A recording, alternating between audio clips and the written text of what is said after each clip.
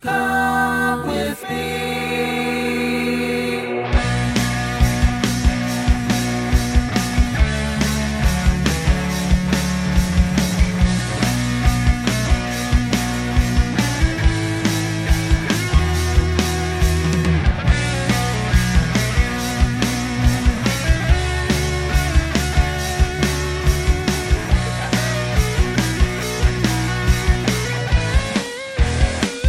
Got something to say, might show about to wait.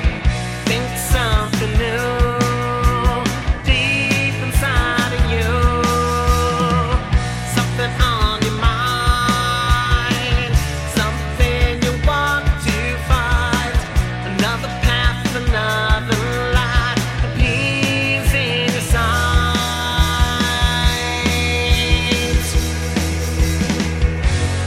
Come with me out to sea. Raise the sail and feel the wind so free. Come with me, we'll plant the seed. Take the time and you'll get what you need.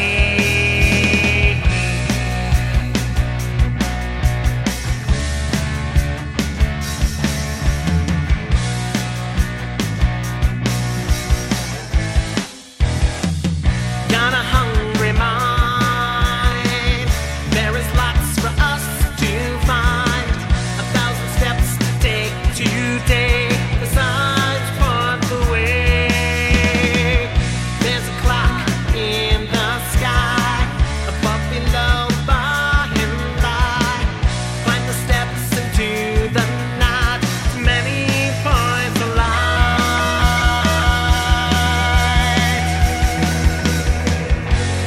Come with me out to sea. Face the sail and feel the wind so free. Come with me, we'll plant the seed. Take the time and you'll get what you need.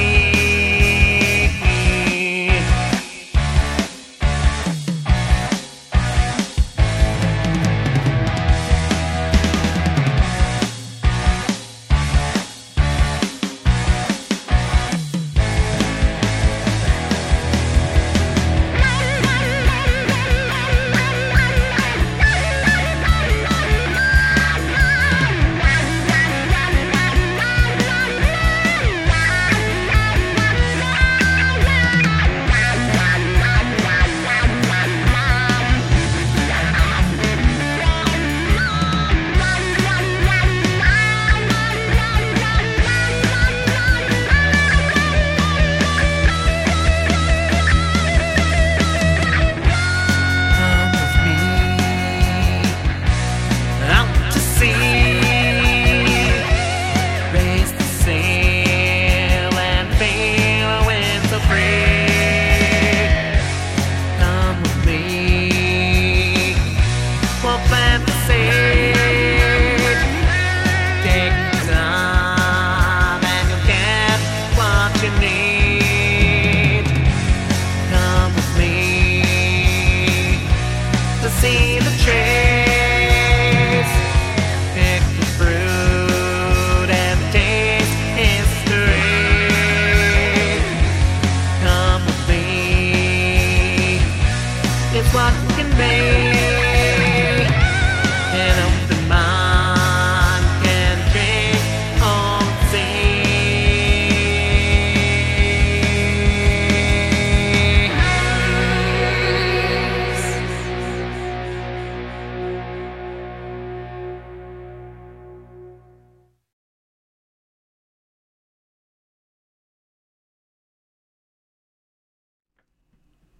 You're listening to the Alchemical Tech Revolution, and I am your host, Wayne McRoy. Good evening, everyone. Tonight we're going to discuss the future images of man. What are we talking about here? Well, We'll be delving into Chapter 7 of a book called The Changing Images of Man here tonight. And this was actually a Stanford Institute study put together by a think tank group to try to determine the best way to steer the social construct of what man is and what his image of himself is in the future. And they came up with several plausible scenarios here. And in Chapter 7, we're going to discuss societal choices and consequences of changing images.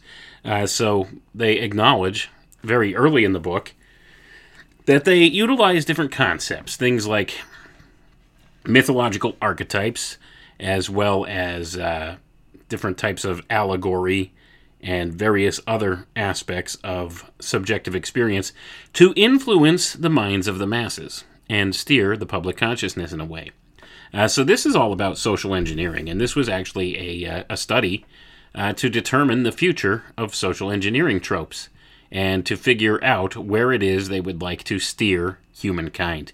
And what they came up here with in Chapter 7, as we'll see, are two divergent scenarios of which we are crossing back and forth right now in this present time. And we have a choice in the matter here, we being the public. We could choose either of these two paths or some variation thereof. And it seems all the paths that are coming to fruition right now are the more negative aspects for the bulk of the masses, so to say.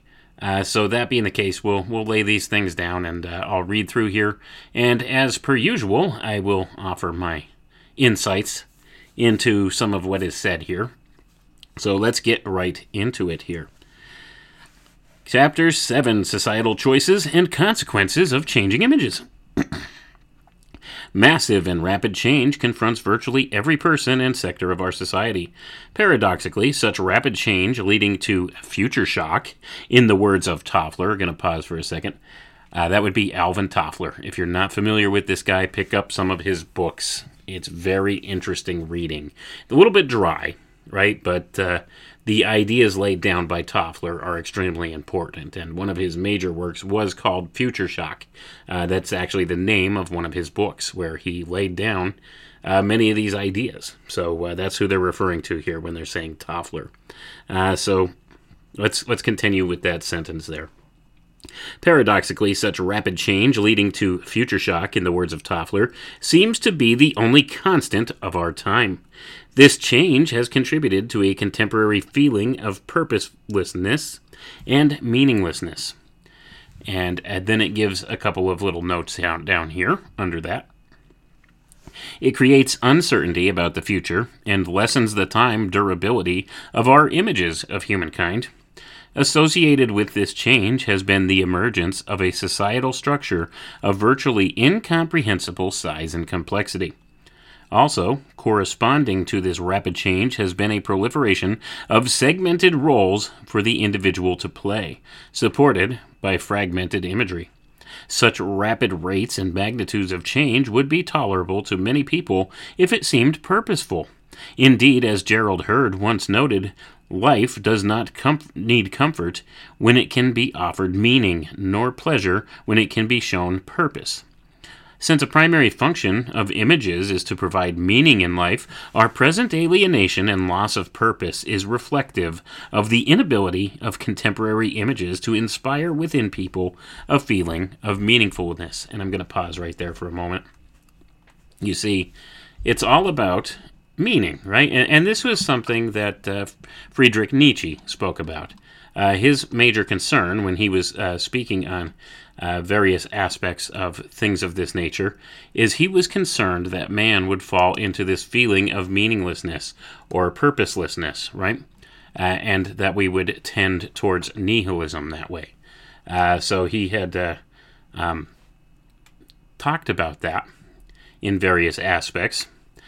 So the whole premise here is the same thing that they're touching upon in this book, okay? That it would seem in our modern era that this feeling of meaninglessness or purposelessness permeates our culture. So let's read on and see what else they have to say. And this is a direct reflection of the images that they present to man to shape man's mind. So Let's read on. Many of the different images that we have surveyed provided differing normative standards from which to evaluate ethical decisions. Precisely because different conceptual paradigms provide differing standards for evaluation, it is not possible to prove that one image of humankind is ultimately better or more valid than another.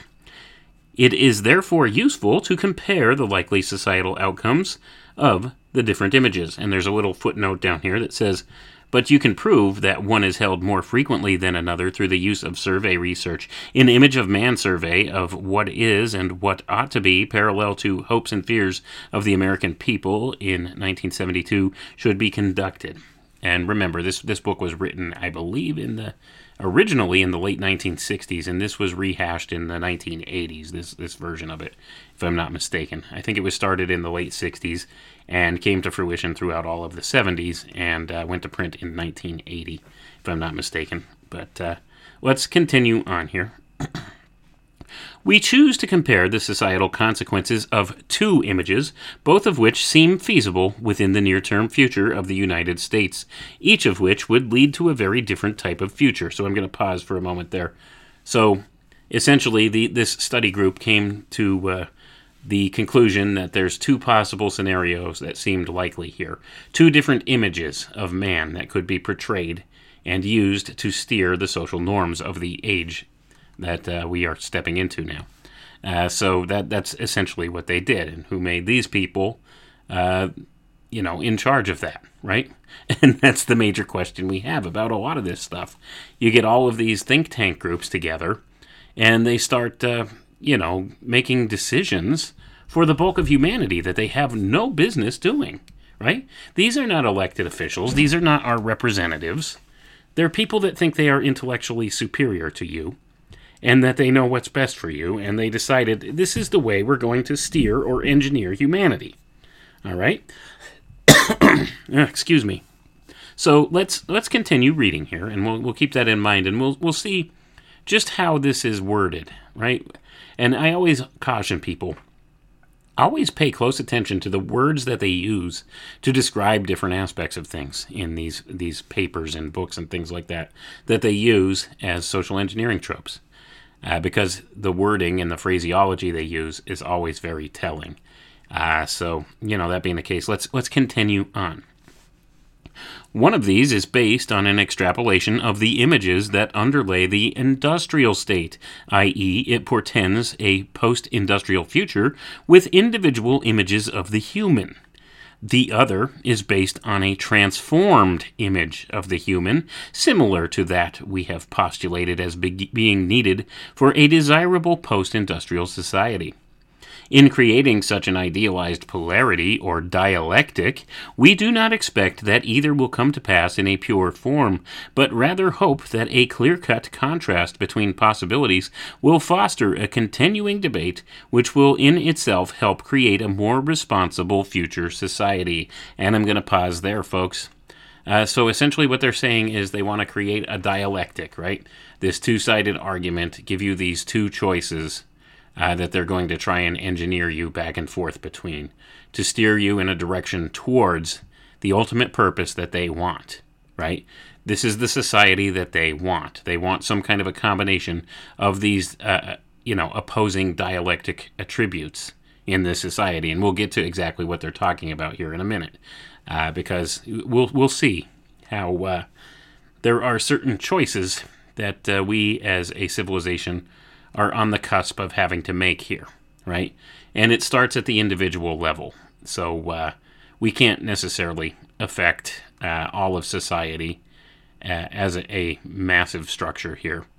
But we can affect the things we do and how we react to things, right? On an individual level. And all decision-making starts at the individual level. So if enough individuals step up and say, hey, I don't like this idea, we're going to go another way with this, then, you know what? All their plans fall apart and crumble underneath the weight of all their scheming and planning here. And we'll see what they have in mind, right? And a lot of these people were, purely researchers who were interested in learning about humanity and human behavior and things like that. but ultimately they're contributing to a type of control system, whether they realize it or not. And I would argue many of them realize it, and we'll see as we read on here some indication that they do understand that, right? So let's read on here. Contrasting future trends and images. The nature of a future based on continuing dominance of the industrial state mentality is aptly characterized by a distillation of the multifold trend developed at the Hudson Institute, at the Hudson Institute and described earlier. It envisions a society with the following developmental trends, and I'm going to pause for a second. Pay attention very closely to what these trends are.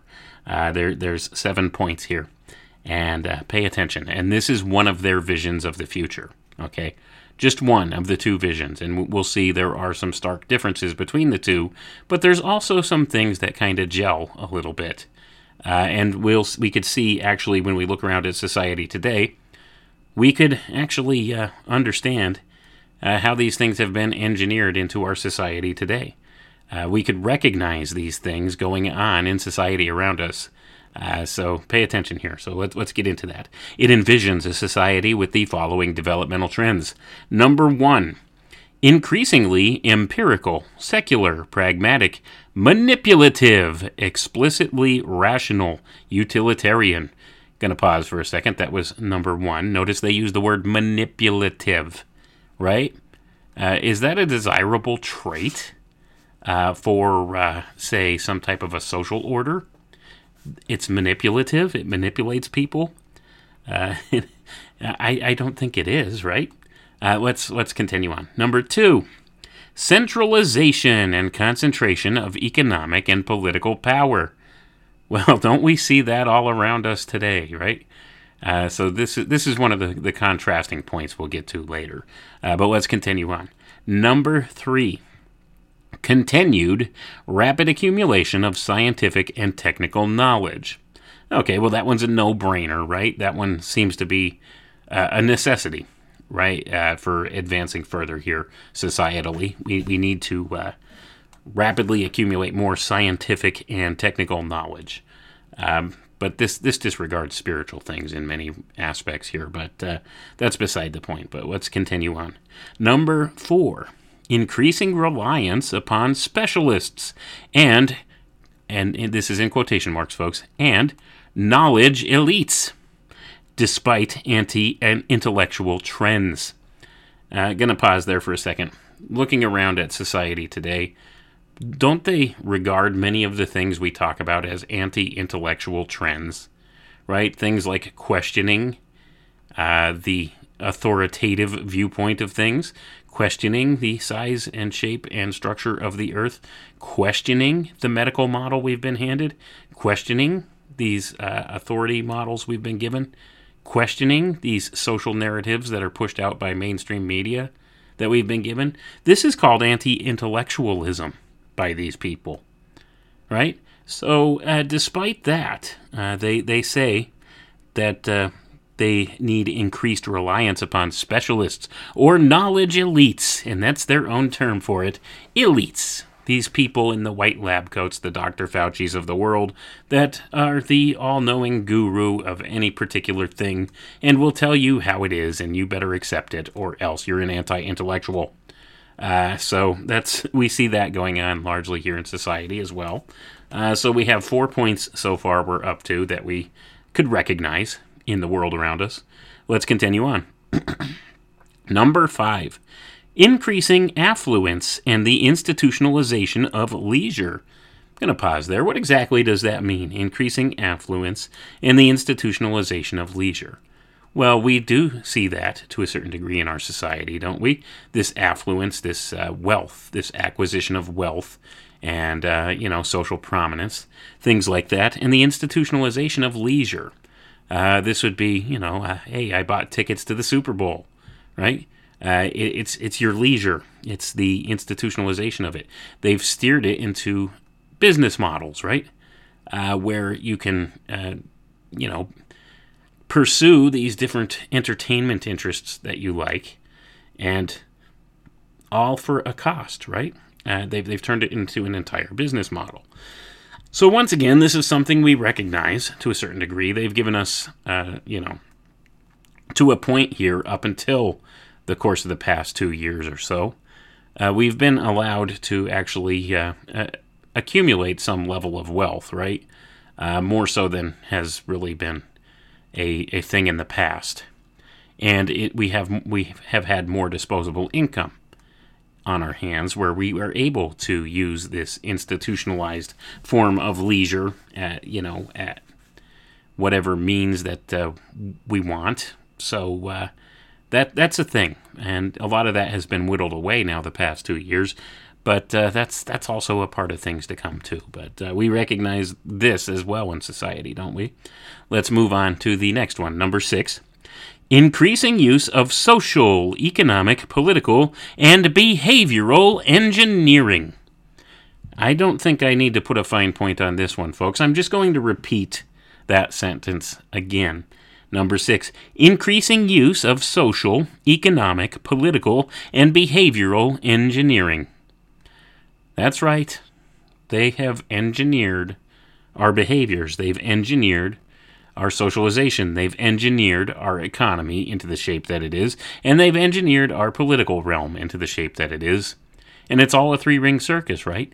It was made this way on purpose. It's part of the plan.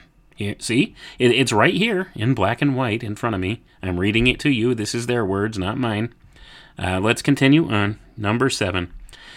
Increasing urban concentration and the emergence of megalopolitan regional urban areas. So I'm going to pause there. This one may not have come to fruition exactly just yet, but this is your smart cities. They were talking about smart cities in the 1970s. That's what this is. That's exactly what they're outlining here. So we see these trends happening in our world around us, and we know now, looking at this, this has been planned. This has been engineered. This has gone beyond just planning or speculating about what the future would look like, or even a prediction. This is a playbook, folks. This is, one of the tools that they use to engineer society into a shape that they want. But let's continue on with the reading. So that was just the first portion here. So let's read on and see what it says next. This trend set might well be termed a technological extrapolationist future. An image of humankind that is supportive of this future would likely have the following characteristics. Now pay close attention again here, folks. 1. The individual by nature is aggressive and competitive, largely determined in his behavior by hereditary and environmental forces. Number 2. The group is emphasized to the relative detriment of individualism. Number 3. Sexuality, territoriality, materialism, rationalism, and secularism are emphasized. Number 4. There is an increased demand for and implied reliance upon technological solutions to our societal problems and upon centralized regulation of technology application to provide needed controls. Okay, so I'm going to pause there. So after those 4 points, right, we see, okay, the group is emphasized and to the detriment of individualism, right? This is largely what's going on in society today. It's all about the group, right? It's all about being part of the clique, part of the crowd. It's all about the social good, right? The public good, public health, all of these different ideas caught up in that. These different ideas that are pushed about sexuality, territoriality, materialism, secularism, rationalism. These things are all emphasized at the expense of any kind of spiritual concerns, right? And that's the bottom line here. It's a step into materialism. That's what's being engineered here, and that's what they're talking about. And they're saying that these would be the characteristics of that future world that we just spoke about. And don't we see everything aligning with that? But now we're going to get into another concept here, and here's the contrast where it comes in. This is a second portion of what the future could possibly look like that they got into here. So let's read on. Contrasting rather sharply with the foregoing trends in supportive image is a cluster of trends that is compatible with the characteristics postulated as described in Chapter 5. Okay, we're going to pause there. We're not going to go back to Chapter 5 and look, but essentially, up until this point, up until Chapter 7, they've discussed all of these ideas in detail and have taken a run at them, but they're kind of just putting them all together here to articulate a certain idea as to what the future could and should look like, right? So that's what they were doing here. They were spitballing ideas in the previous chapters, and now they're putting them all together in an engineered type of a structure. So that's what this is saying. So let's read on. These trends and supportive image might lead to what could be termed an evolutionary transformationalist future. This future does not assume the logical extension of existing societal trends as does the technological extrapolationist view. Rather, it presumes a substantial departure from current trends with the following trend characteristics resulting. And I'm going to pause for a second. So notice they like to use all these big jargony words, don't they? So they're talking about two possible future scenarios here. At the time, they're talking about what they termed the technological extrapolationist view, which largely lines up with what we're seeing going on in the world today, as we had just discussed. And now this next point they're talking about, they call evolutionary transformationalist future, right? They love to use these big words to describe things. It's all about a lot of jargon and it's all nonsense. It's all to impress each other and pat each other on the back. Oh, we're so smart. We use such big words. But essentially, so now they're contrasting these two different future scenarios that they're looking at for being engineered here. So let's continue on here and see which characteristics are resultant from this, what they would call the evolutionary transformationalist future. So this is what the characteristics are. Number 1, increasingly balanced between dimensions such as empirical, intuitive, manipulative, pan-determined, rational, intuitive, utilitarian, aesthetic. So I'm going to pause there. So basically it's saying that this societal norm would have a good balance between these different ideas, right? That there would be this type of societal structure wherein these things were well balanced together. We don't see that, do we? So this is a contrast from where it is right now, because we see everything's been polarized in the world that we live in very obvious ways. So that being the case, this offers a more balanced look at the future, a more practical look at the future in these different ideas. So that's what they're claiming would be, one of the aspects of this type of transformationalism. So let's read on. Number 2, stabilizing population. Decentralization of urban areas so that population is distributed with greater balance, a greater diversity of living environments to express a larger range of lifestyle alternatives. Gonna pause there. This is also something we don't see, right? This whole idea of people spreading out over broader areas. This is not something that we see. They're trying to centralize everything towards these smart city ideas, as we discussed in the first modus operandi that they gave here, so to say. This first structure that they gave for society, this first view as the future image of man. So, it talks about this stabilizing population bit.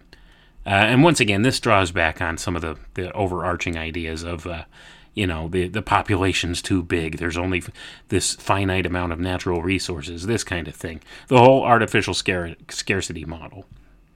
Well, this would be something I think would be a better way forward, right? And I think they've acknowledged this, that one way. They said that one way isn't necessarily better than the other, but as far as what the public would think, I would think this is a better way, more decentralized, population spread out more, right? More diversity and happiness for the people, rather than being crammed in a large city center and stressed out in that environment, because human beings, we were never intended to live in massive social groups like that, right? That goes against the natural way of things. We've always been kind of tribal, yes, and lived in different civilization groups and things like that, but never in massive cities. Man was never intended to live in massive cities like that. So, that being the case, I think this would be a better way forward. But this is the contrast, right? We're not seeing that right now. So we kind of have an inkling as to where things are going. But let's read on here because there's a couple more points. Number 3.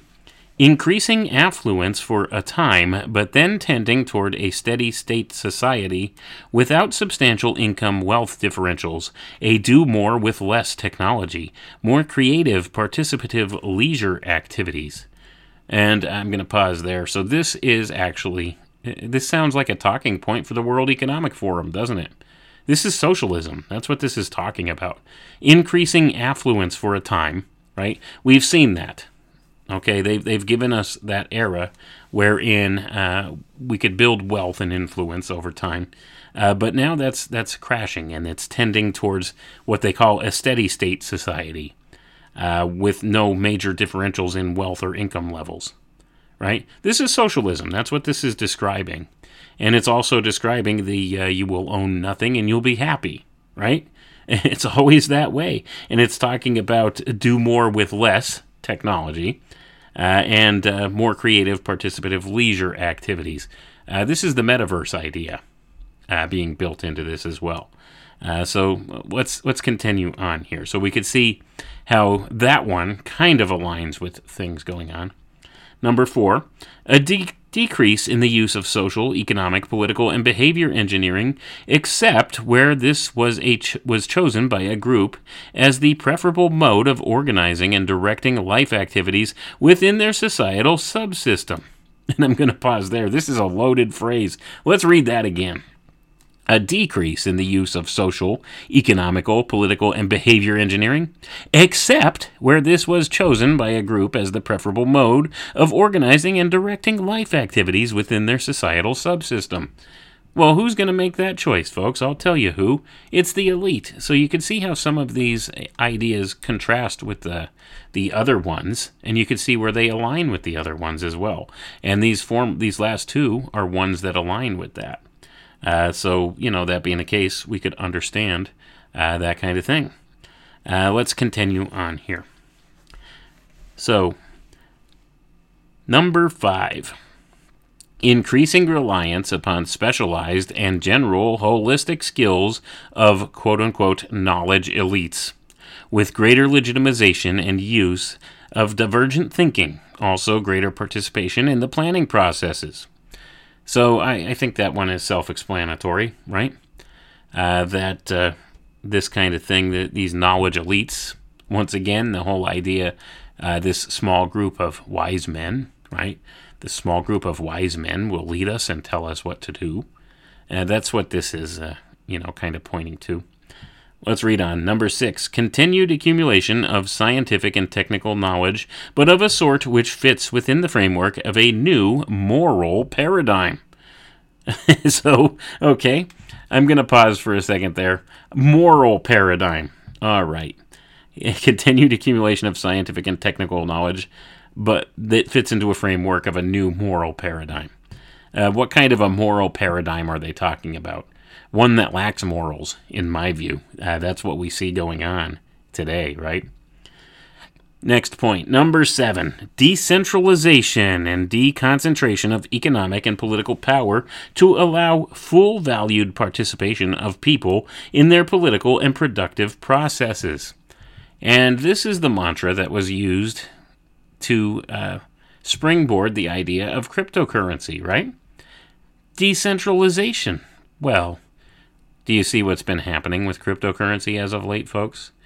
It's the same old thing. They're trying to regulate it now. It's becoming centralized. This decentralized utility is now being centralized once again towards some other goal here.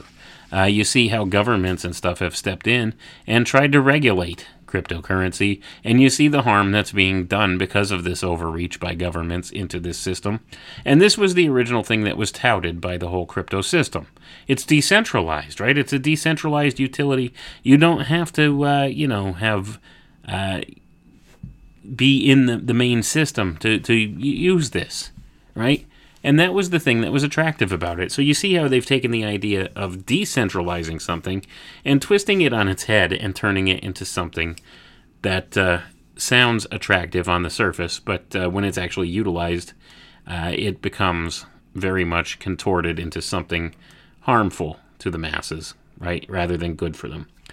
So let's read on here. An image of humankind that would be supportive of this trend cluster would likely have the following characteristics. Now pay attention closely here. 1. The individual's behavior is determined partly by hereditary or biological and environmental social sources, which can be for either good or ill, but also there is a significant potential within the individual for behavior which is free from such deterministic influences. Number 2, the individual has primacy, but there are recognized needs of the societal system for its own maintenance as a supportive environment for individual growth and actualization. Number 3, thus, the self, along with social structures, evolves towards higher states of awareness, such that societal and individual diversity is hopefully integrated at a higher order of complexity, and self becomes an experiential concept having transpersonal as well as individual aspects. Next, number 4, an emphasis upon loving sexuality leading to a de-emphasis of possessiveness. And I'm going to pause there, folks. So you see what's been done here, how society's been engineered with this whole gender-bending agenda and stuff like that that's been going on. It's the same thing, right? It's all about sexualizing everything in a certain way, and in so doing, leading us away from what they call possessiveness, or this would actually be strong relationships, strong bonds, monogamous bonds, right? They're trying to lead us away from that. This goes against most of the moral values that have largely constituted the Western culture for as long as we've been around. So they're tending things away from more spiritual ideas once again. Let's read on here. Next, rationalism and secularism are balanced by an equal regard for the significance of the intuitive and spiritual. And that's a total joke, folks, because they don't seem to be balancing any of that, right? For the spiritual or intuitive. In fact, they're trying to engineer that out of humanity, it would seem. And lastly, an implied reliance is placed upon the individual's alteration of internal states for the solution of many societal problems. Clearly, the technological extrapolationist and evolutionary transformationalist images present us with sharp contrasts, both direct and in terms of the societal trends they support. The plausibility of each of these divergent images can be partially inferred from an examination of the potency of their historical roots. These are presented in the next table here, and it's contrasted with the ethical attributes that we might associate with these two images. With this as a background, we now consider the societal consequences that would accrue in the technological extrapolationist and the evolutionary transformationalist futures.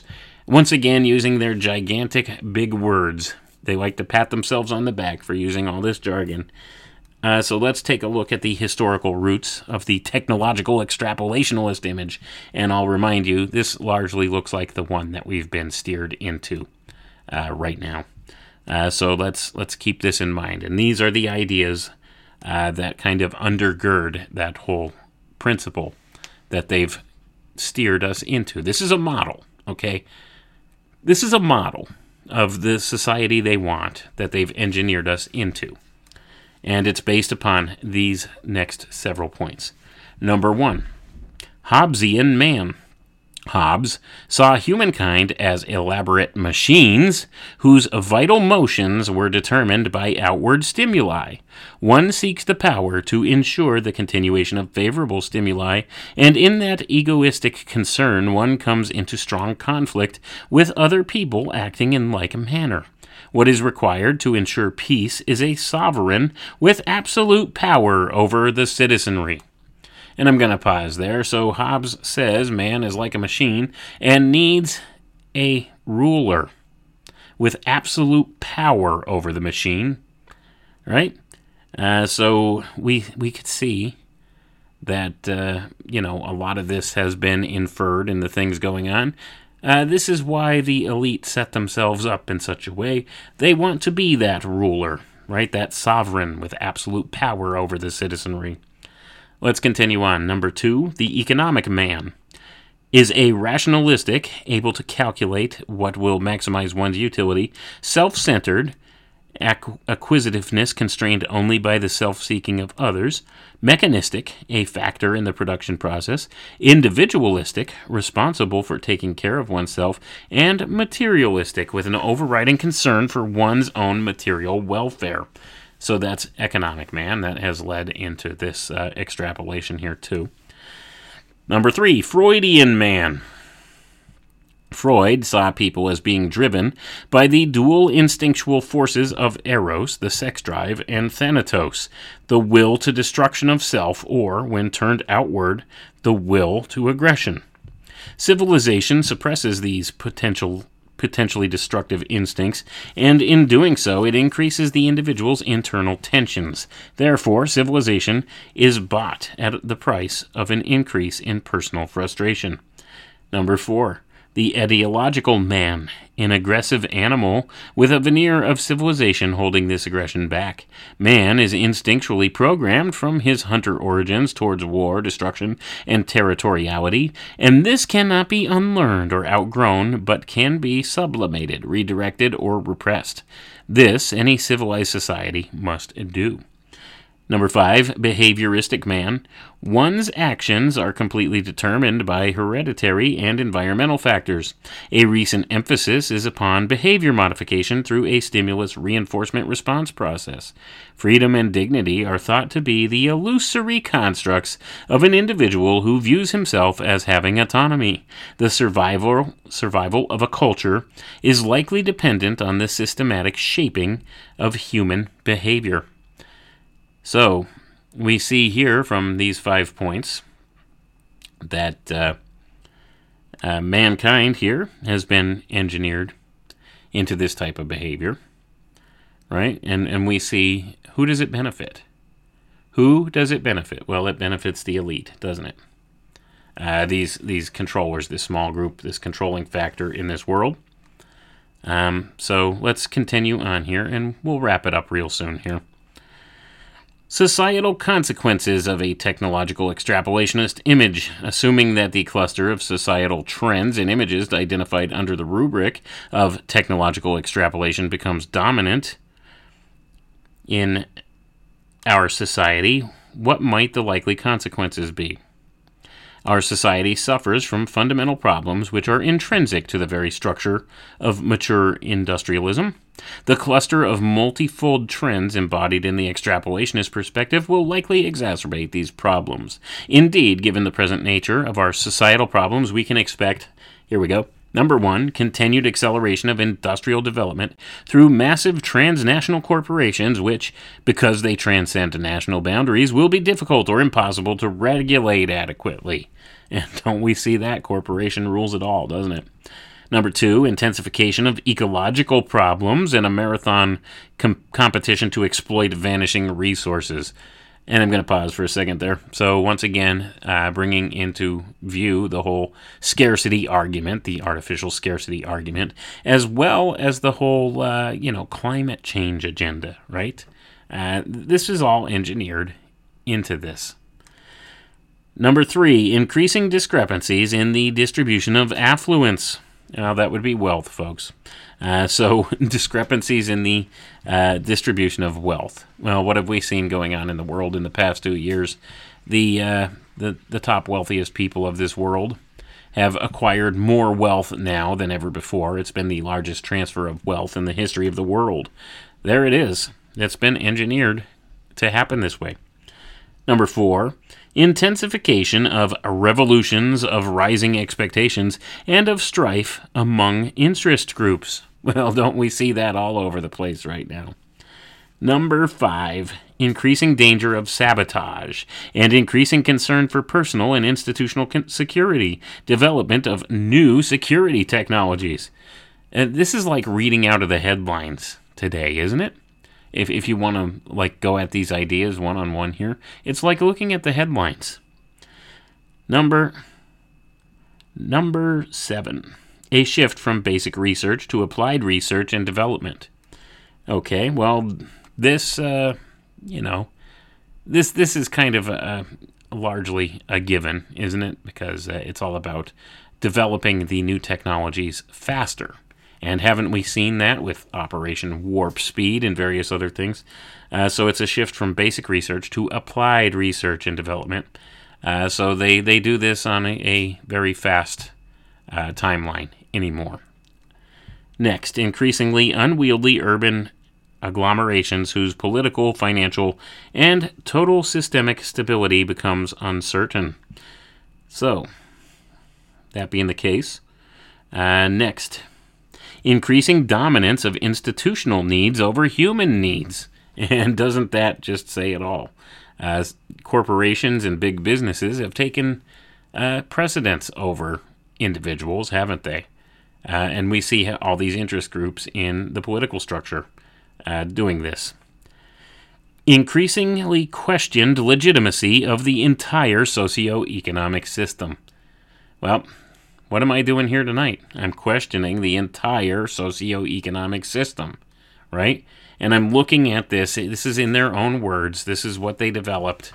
This is what's been planned into existence here in this world, folks.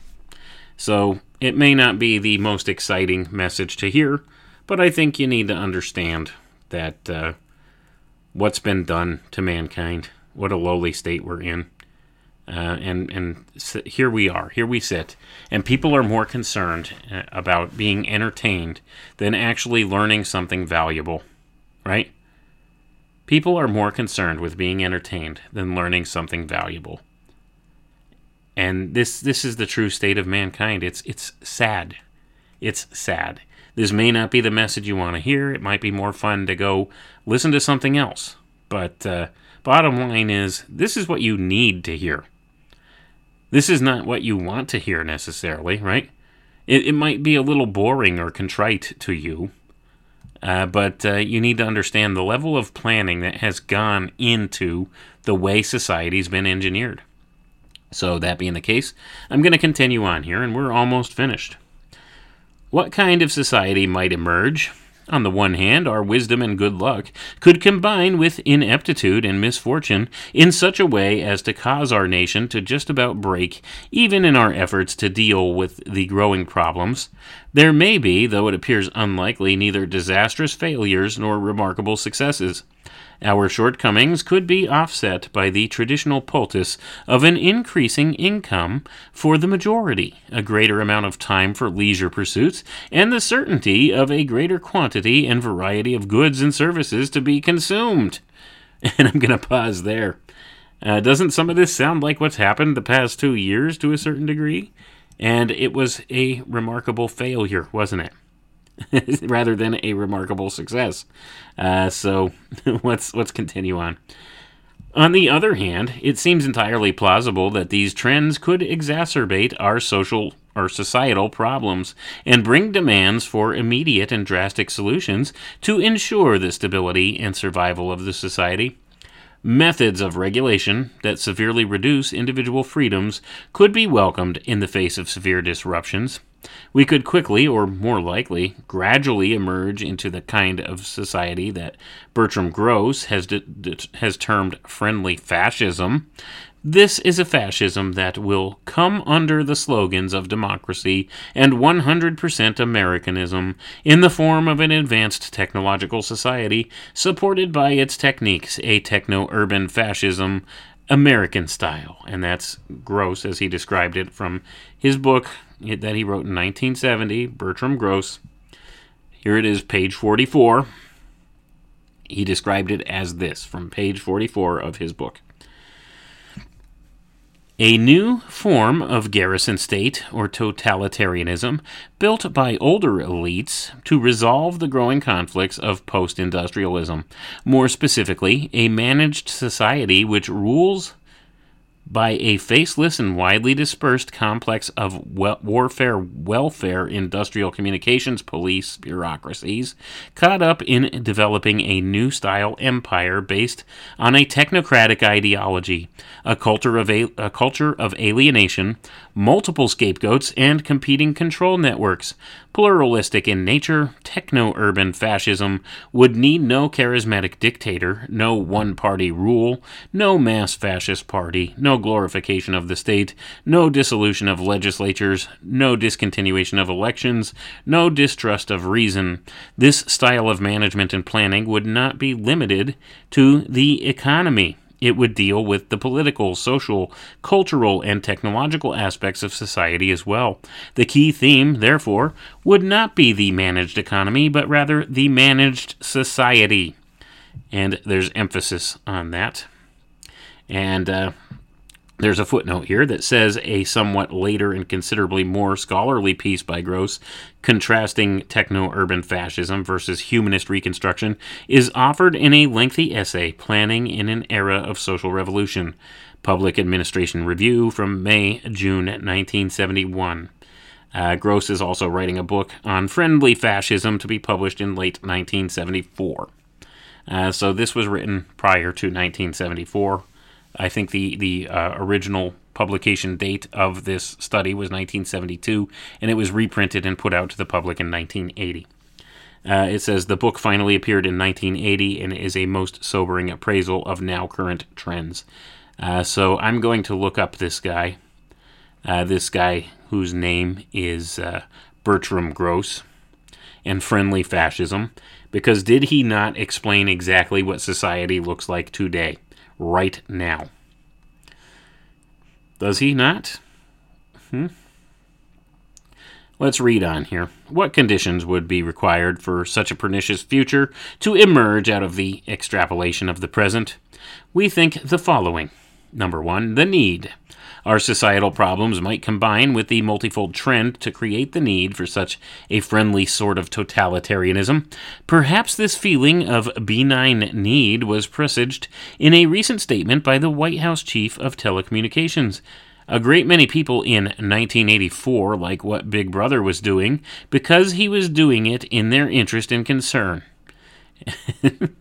So, and this is from an American White House Chief of Telecommunications back in 1973.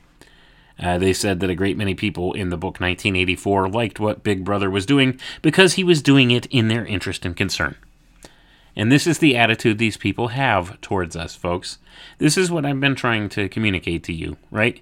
This stuff's been going on for a long time. It's all been planned and engineered this way. The way society is going right now, it's been engineered into this state. Let's read on. Number 2, the ability. Although one may fault the metaphysical implications of behavior modification, one cannot deny that it works. I'm going to read that sentence again. Although one may fault the metaphysical implications of behavior modification, one cannot deny that it works. Today, we are seeing the rapid emergence of psychotechnologies, which could efficiently shape and modify patterns of behavior as well as motivational and emotional states. This could take the form of directed emotional conditioning in childhood, objectively constructed reinforcement patterns in adult life, the use of a wide variety of drugs, electrical brain implants, the modification of genetic makeup to activate different human potentials, the use of sophisticated electronic surveillance mechanisms to detect aberrant behavior patterns. I'm going to pause there. What do we see in society today? We see all of these things. How dystopian is our society right now, folks? I swear some days we're living in a bad science fiction novel, right? I never in a million years, had you told me this stuff 30 years ago, that this is how it was going to be, I would not believe it. But here we are, right? Here we are. And these people had this plan since at least 1972, which was the original publication of this project here. So, just to give you a little context, this has been going on a long time. They've engineered these things. This was the engineering of the society they wanted.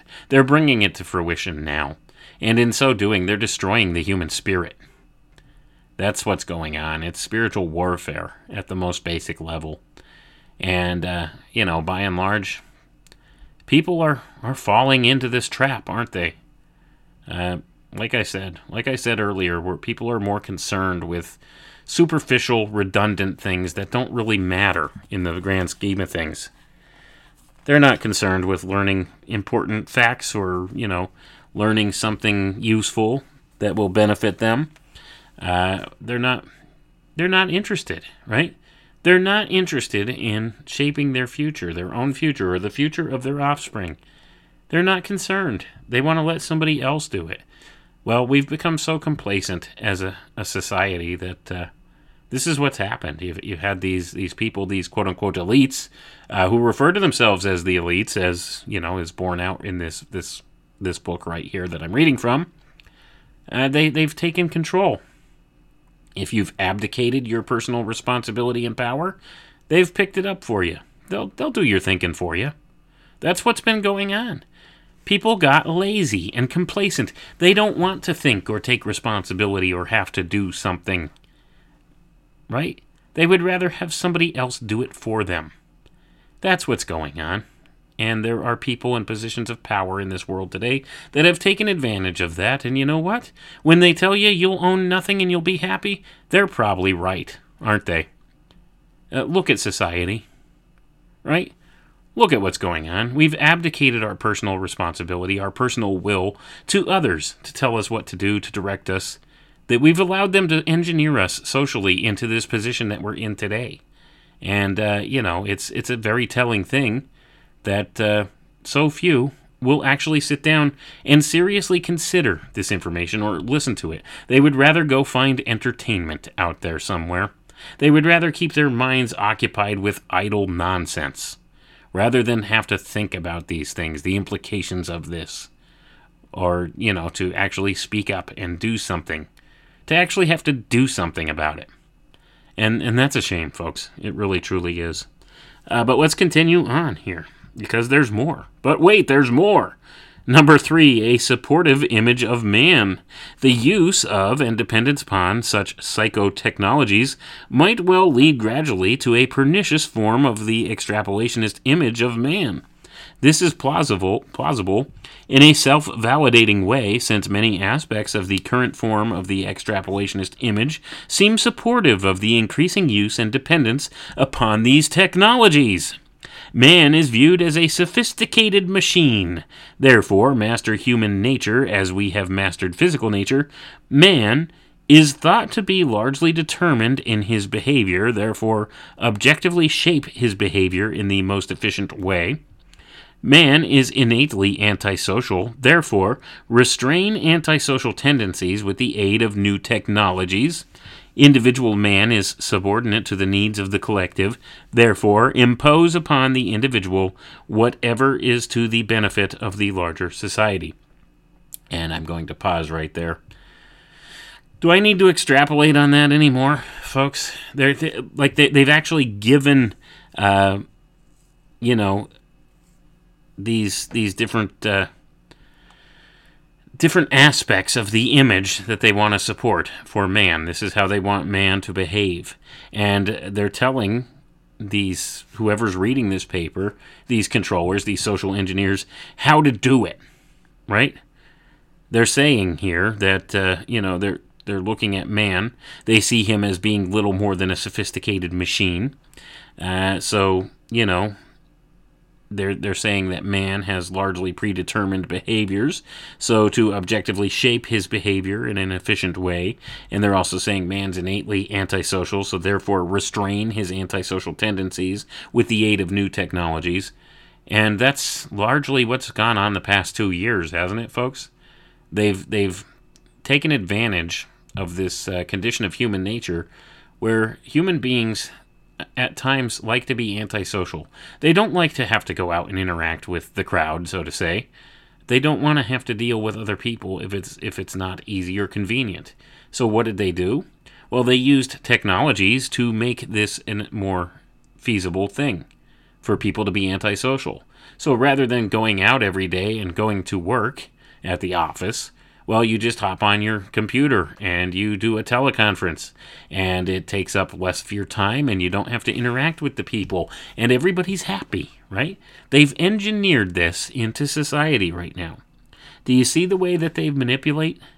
And it's admitted. This is all in black and white. Like, I just don't know what else to say. Here's their plan. I'm giving you the playbook, the plan. I'm telling you exactly what it is that they wanted to engineer in society and how they've done it, and demonstrating that it's here right now. And we can turn it around, but nobody's listening. Nobody's listening. Right? Because we're more concerned with nonsense, essentially. People are more concerned with nonsense. They don't care. It's the complacency has been so indoctrinated and driven into us that it's staggering. It's staggering, right? All these people that claim to be awake and aware, and that don't want to go down this road, but yet here we are, right? Here we are. Let's read on. So next, number 4. We only got to the 4th point here. The acquiescence. Many psychotechnologies are already in limited use in our society, and they would appear to be quite palatable to the general public if they were assimilated gradually while being couched in the appropriate language, e.g., rather than discuss the control of emotional and motivational states, we can talk of ensuring peace and harmony by modifying the behavior of those irrational persons who threaten the stability and security of our society. So do you see what they're doing to us, folks? Now let's continue on here. We're almost done. Bear with me for a little while longer, because this is important, okay? So if you would rather listen to something nonsensical that's not going to have any value in your life whatsoever, that's your prerogative. But if you want to learn a little something about what's been done and how it's been done, and how maybe we could change things and fight back against this, then pay attention, because there's still some important points that need to be pointed out here. Let's continue on. Quarton, in 1967, examined the possibility of widespread use of such processes and concluded, if these protective and avoidance patterns are greatly extended in the future, one can imagine a society that allows widespread use of drugs to prevent pain and anxiety, brain surgery to prevent both suffering and any aggressive actions by individuals, and extensive use of monitoring equipment to restrict individual behavior with a destructive potential. There are already signs of the emergence of key elements in Gross's friendly fascist scenario. Number 1, the application of military surveillance technologies to urban police problems. And then, remember, this was 1972, okay? And I would say, the application of surveillance technology to the masses. You carry it in your friggin' pocket, right? Number 2, utilization of behavior-changing drugs and operant conditioning in schools. Well, haven't we seen that happen over the course of the past several decades? Number 3, government attempts at management of news. So there it is. Government-controlled media, state-run media. Well, what do you know? Number 4, personality screening and maintenance of files on pre-delinquent children through cooperation between elementary school administrations and local, state, and federal authorities. That's your permanent record, folks, right? And we see how many of these things have really been engineered into our society in a big way these days. Number 5, the cross-correlation of computer-based files containing personal data, e.g. credit, employment records, tax status, insurance, criminal record, education. And I'm going to pause there. Boy, did they call that or what? Now they're trying to centralize all of these into a central database and tie it biometrically to your person, right? So it's all part of the plan. Number 6, the introduction of legislation to control access to techniques for self-initiated alteration of consciousness, both non-drug and drug-induced. Well, isn't that an interesting turn of events? The introduction of legislation to control access to techniques for self-initiated alteration of consciousness. Well, could this have something to do with technologies? Well, absolutely it can. Let's continue on. Although the above pictures an extreme outcome from the technological extrapolationist image and trend, nonetheless, it is an alternative future for the United States that is even now proving its feasibility by its growing emergence. This future would seem unintended to most people, yet by not rocking the boat and by pursuing what is a familiar societal path, it seems clear that we could reach a societal future which was quite different and far worse than was originally anticipated. This future is by no means inevitable, but it does confront us with profoundly important choices, both individual and collective. And there's a that's a mouthful, isn't it? I would say individual. This is where you need to draw your line in the sand, folks. All right? If you want the collective to make the decisions with you, well, you need to set the example. That's the problem. There's no adults left in the room at this point. Nobody's going to draw their line in the sand and stand their ground and say, no, I'm not moving. This is wrong. But the more of us that do that, the more people will stand up and agree, because people know in their heart of hearts something is wrong. Something is inherently wrong with the way things are going in society. And no one will stand up and say, enough, right? And this is part of the problem. We've been engineered into this compliance and complacency in these various different ways, as has been discussed here. Don't we see? This is the exact fruition of exactly what they were talking about here.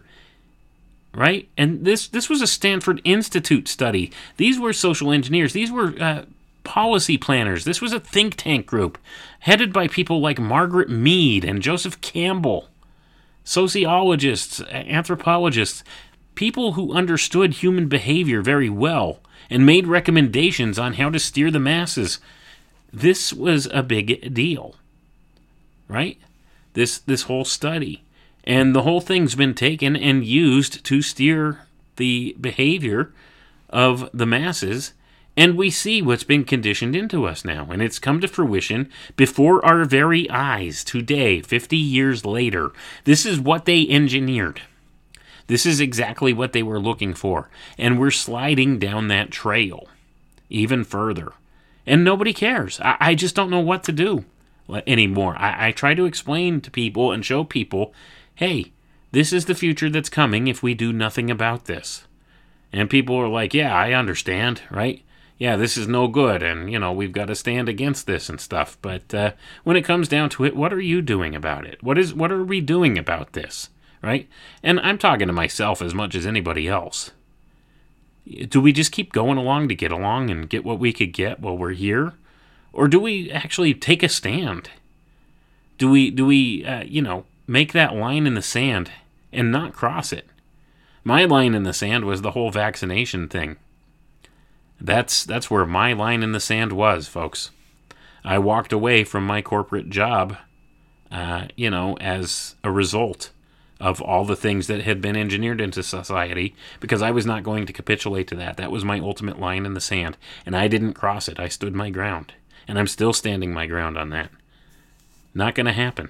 So, that's the thing. If enough people stand up and say, no, I'm not consenting to this, I'm not doing it, screw you, regardless of the circumstances, put your trust in the Creator, in God. He'll direct your paths. He'll see you through. There's a better way, right? You don't have to capitulate to some of this. And these are the things that have been engineered into us, and it's all about controlling people. It's social control. It's behavioral modification, right? They will coerce you and convince you that you need to do this thing that you don't want to do, but then you give in and you do it anyway, right? Well, this is wrong on a moral level, on an ethical level, on a fundamental level, and they know it and we know it. So why do we still let it happen? That's the whole point here. Why do we let this happen? We can clearly see these scumbags outlined this very thing. They talked about how they're going to socially engineer the masses into this future. And here it is. They've fulfilled that. They've done it. And we're going to let them get away with this? Really? Nobody's going to stand up and say, hey, you know what? A bunch of, these elitist scumbags back in 1972 got together and put together a book. They did a research study where they decided which way they were going to steer humanity in the next 50 years. And they didn't consult with anybody as far as this goes. It's a small group of elites, right? They decided that they're a small group of elites, and they're going to tell everybody else how to live and what to do. And that they're going to be in charge, and they're going to steer this into this future. They picked 2 different future scenarios and decided to steer the masses in those directions and see what happened. And now this is what we got. We got the worst end of the stick with this whole thing, because this is where they purposely directed us, because it benefits them and not us, not the masses, right? So we could see what's happened here. But anyway, let's go ahead. And we'll read on a little bit further here, and we're almost done. We'll wrap it up here very soon. So, societal consequences of an evolutionary transformationalist image. Now remember, this evolutionary transformationalist image, this is the other side of the coin that they were looking for as well. So this is the allegedly good direction things could have gone. And we see the various contrasting points between this one and the technological avenue that they were pushing for. So I think, by and large, what has happened is they've tried to engineer a combination of these 2 types of variances into the narrative here, into the social structure, so to say. So let's read on here. Whereas the technological extrapolationist response represents the logical extension of currently dominant societal trends, the evolutionary transformationalist response presumes a qualitative and quantitative departure from them. However, in the early stages at least, the transition to an evolutionary transformationalist post-industrial society would create some degree of disruption and disorientation. And I'm going to pause there. So essentially they're trying to convince us that this is the route that we're going to be going down, right? This evolutionary route, all right? And then it's going to cause disruption and disorientation in society and all kinds of upheaval. And haven't we seen that? Well, let's read on. Assume for a moment that the industrial state does have problems that are fundamentally unresolvable within the context of the present, and further assume that the evolutionary transformationalist image points the way to a resolution of the difficulties engendered by the industrial era. It might seem that our society would welcome the coming of such a transition with open arms. More likely, we would welcome such a societal change no more than the Middle Ages welcomed Galilean science, no more than the neurotic welcomes the changes in perception and behavior necessary to extricate himself from his unhappy condition. Such a new image, and the societal consequences it implies, would be viewed as a real threat to the established order. The emphasis on inner exploration would look like escapism, and the new interest in psychic phenomena and spiritual experience would be put down as a return to the superstitions of a less scientific and more gullible age. The increased reliance on intuitive processes would be interpreted as an abandonment of rationalism. The shift in priorities away from material and towards spiritual values would appear as a weakening of the work ethic and as turning away from economic goals, imperiling both the state of the economy and the stability of economic institutions. The ethic of love and community would seem subversive to the national defense. Such interpretations would not be totally unrealistic, since the world in general is far from ready for such drastic value changes, and partial moves in these directions would likely be interpreted as weakness. And I'm going to pause there, folks. So everything that's good and right and spiritual here, they're saying here, man's not ready for. So you see how they're trying to defer the Great Awakening, much like I've discussed before on many different programs and in my book. They're trying to defer the Great Awakening and go instead with the Great Reset, right? Treating man as a machine instead of as a spirit, as he is, a spiritual being, right? So they're disregarding spiritual ideas here because they don't think man's ready, right? So these also wise, elites have determined that mankind on average is not ready for that type of spiritual ascension or that kind of an awakening. So we had best go with this technological extrapolation here. So that's what they determined, essentially, here, because all the things they're talking about here as this evolutionary model that they give us, well, haven't they given justifications here in this last paragraph as to why that can't come about, right? That's exactly what they're saying. So that they see this as being viewed as a type of weakness right now. We need to double down in the materialism is what they're stating here. And that's why they've gone with this first model that we've been going through for the most part. Let's read on, though, and see what else they have to say. At a more fundamental level, the implied responsibility of the individual for his own growth and development in the evolutionary transformationalist view can by itself evoke a resistance to entertaining this new image of humankind. Maslow, in 1962, described this phenomenon succinctly in a chapter entitled The Need to Know and the Fear of Knowing, and this is what he said. The great cause of much psychological illness is the fear of knowledge of oneself. We tend to be afraid of any knowledge that could cause us to despise ourselves or make us feel inferior, weak, worthless, evil, shameful. We protect ourselves and our ideal image of ourselves by repression and similar defenses, which are essentially techniques by which we avoid becoming conscious of unpleasant or dangerous truths. But there is another kind of truth we tend to evade. Not only do we hang on to our own psychopathology, but also we tend to evade personal growth because this, too, can bring another kind of fear, of awe, of feelings of weakness and inadequacy. And so we find another kind of resistance, a denying of our best side, of our talents, of our finest impulses, of our highest potentialities, of our creativeness. It is precisely the God-like in ourselves that we are ambivalent about, fascinated by the fearful of, motivated to, and defensive against. End quote. Thus, at both the individual and societal levels, the implications of an evolutionary transformationalist image are bound to engender strong resistance. So I'm going to pause here, folks. So they're saying that it's society's fault at large, right? They're just not ready for that. Do you see the excuses that they use here as to why, even though this sounds like a more desirable image for man to adopt and to work towards and to progress into, why instead they chose the other one? Do you hear their excuses here? Mankind's just not ready. Well, that's only because they've engineered us into this. And we've complacently marched along like good little sheep. And that's where the problem lies.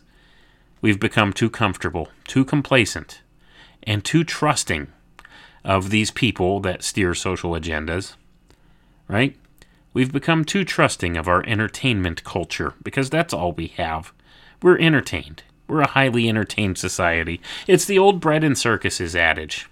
If we have enough food and we're entertained enough, we won't dare revolt, right? Well, that's what's gone on. We've been led down this comfortable path for so long. We don't want to be inconvenienced by standing up for our rights or for standing up for what's right. We would rather just march complacently along and go along to get along and just, live day by day. and not worry about it. Let somebody else worry about it. That's above my pay grade, right? Do you understand what's gone on here? How we've given away our personal sovereignty, our personal responsibility, our personal power to somebody else. We've abdicated the role of ourselves. We've abdicated our free will to others. And now we're going to be reaping the rewards for that, right? As a society. But here's the thing. As individuals, we could stand up and say no and separate ourselves from this. And there's nothing stopping us from doing that. And I think at the end of the day, these people, these quote-unquote elites, these people in positions of power that want to rule things, I think they respect that to a certain degree, right? They respect that, and they likewise fear that, and they will try to do their very best to squash that. But they will respect that nonetheless. But let's read on here. This would contribute to the disruption that inevitably accompanies a period of rapid societal change, such as the present transition from an industrial to some type of post-industrial society. And I'm going to pause there. The fourth industrial revolution, as Klaus calls it, right? So this is, more post-industrialism, so to say. The fourth industrial revolution. A paradoxical situation thus arises. Even if the evolutionary transformationalist image is essential to a satisfactory resolution of the problems of advanced industrialism, actions designed to force the emergence of such transformation could be socially disruptive. And I'm going to pause there. They're playing the bait and switch game here, folks. This is where they trump up their plausible deniability to all of this, right? So this is a veiled type of illusion here that they would much prefer to push this evolutionary transformationalist image, that this is what they've aimed for in the things they're doing. But see, it's society's fault because it's just too socially disruptive and mankind's not ready for it yet. They tried their best, see. And that's always across the board with these different secret society groups and stuff like that. All these social engineers in positions of power, it's always, we were working for the good, but mankind's just not ready yet. They're not spiritually elevated enough to understand the ideas. So it's like casting your pearls before swine. See, this is always the attitude they take with people. And this is always the excuse that they offer for doing the bad things that they do. They will claim you're just not worthy enough. You're not good enough. You're not on the same level as we, the elite, right? That's what they do, and they justify this with their actions by playing these little games where they claim to be doing one thing but yet do the exact opposite. It's always like this. Anyway, let's continue on, and we're going to wrap it up here. Let us turn now to a longer time perspective and the plausible characteristics of a society in which this image of humankind had become established. These must be considered tentative and incomplete speculations, but they do provide a basis for further discussion. And it talks about individual and social goals within the evolutionary transformationalist image, right? So let's just read on here, and we'll probably just wrap it up right after this paragraph or so. The evolutionary transformationalist image must begin with the relatively deterministic confines of our socio-economic system. This is simply a recognition that, to a substantial degree, people's general pattern of behavior, perception, and motivation is conditioned by the imprinting force of our urban industrial living environment. Instead of the economy being embedded in social relations are embedded in the economic system. For once the economic system is organized in separate institutions based on specific motives and conferring a special status, society must be shaped in such a manner as to allow that system to function according to its own laws. Rather than accept and adapt to this societal context, the evolutionary transformationalist response would affirm the relative primacy and existential autonomy of the individual while still recognizing the deterministic socialization and stringent demands made by a highly developed society.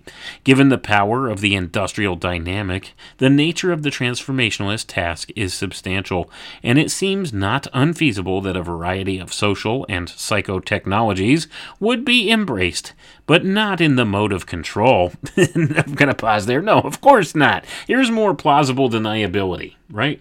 Let's read on. Thus, for example, behaviors consistent with operant conditioning might become commonplace, not as the linear control, which most people fear, but as reciprocal influence, which is what it seems Skinner is talking about.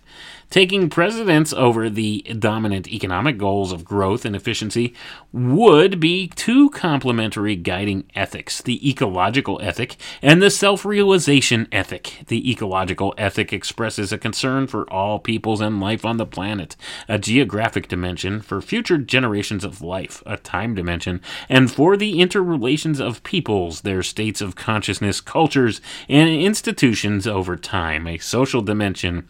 The self-realization ethic would highly value life, liberty, and the pursuit of self-actualization. A central activity of the self-realization ethic is the pursuit of one's vocation, which would include work, play, learning, all intertwined.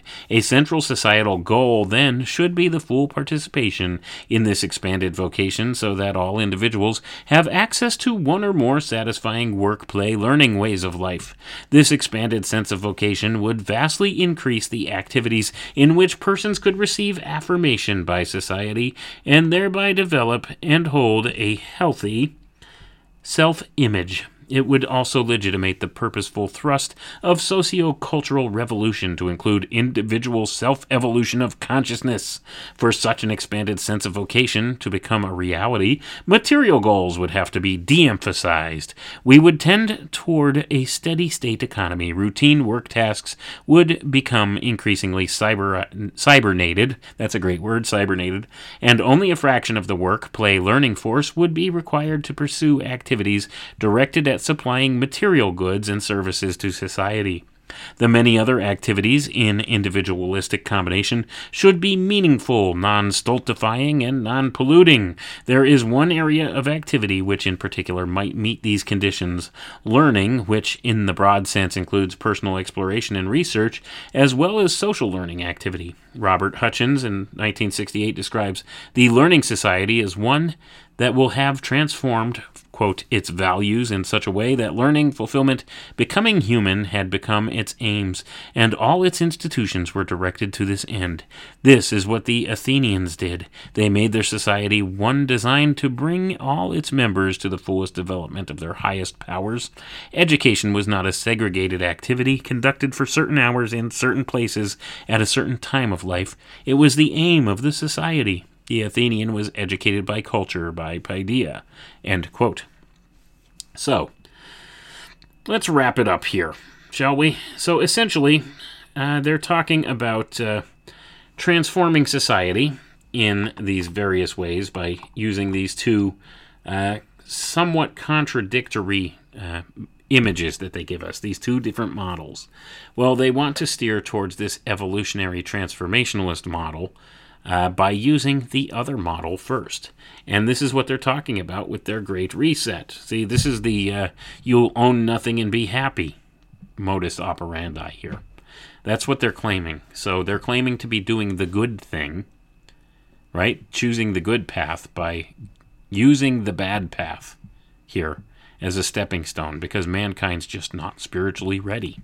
That's their excuse. But by and large, it benefits them more, doesn't it, these elites of this world? They consolidate all the wealth and power and have all the control. And yet they claim to be doing us a favor. We're going to be happy, right? We'll own nothing. And we'll be happy. We'll all be equals. We'll all be on par with one another. It's the great utopian dream, isn't it? Well, utopia, dystopia. What kind of topia do you want? I mean, so it's all the same thing. It's all the same, only the names are changed, right? Somebody should write a song that goes like that. But at any rate, when it comes down to it, who's utopia? Who's dystopia? Well, folks, the utopia they want is for them, the elite, right? The rest of us, this will be a dystopia. Because you can't have it both ways, and they're trying to play it both ways. And we could see the writing on the wall here. This has all been engineered this way. And that book is absolute proof of that fact. So, at the end of the day, it comes down to individual choice. We can reject their offer here of this new image of man that they've been trying to push on us. We could reject that offer. We have every right to. And we have to do that on an individual basis, on an individual level, if we want to see any type of change in our society. Be the change you want to see in this world. That's the bottom line here. Thank you for tuning in. Have a good night, everyone. Take care. Come with me.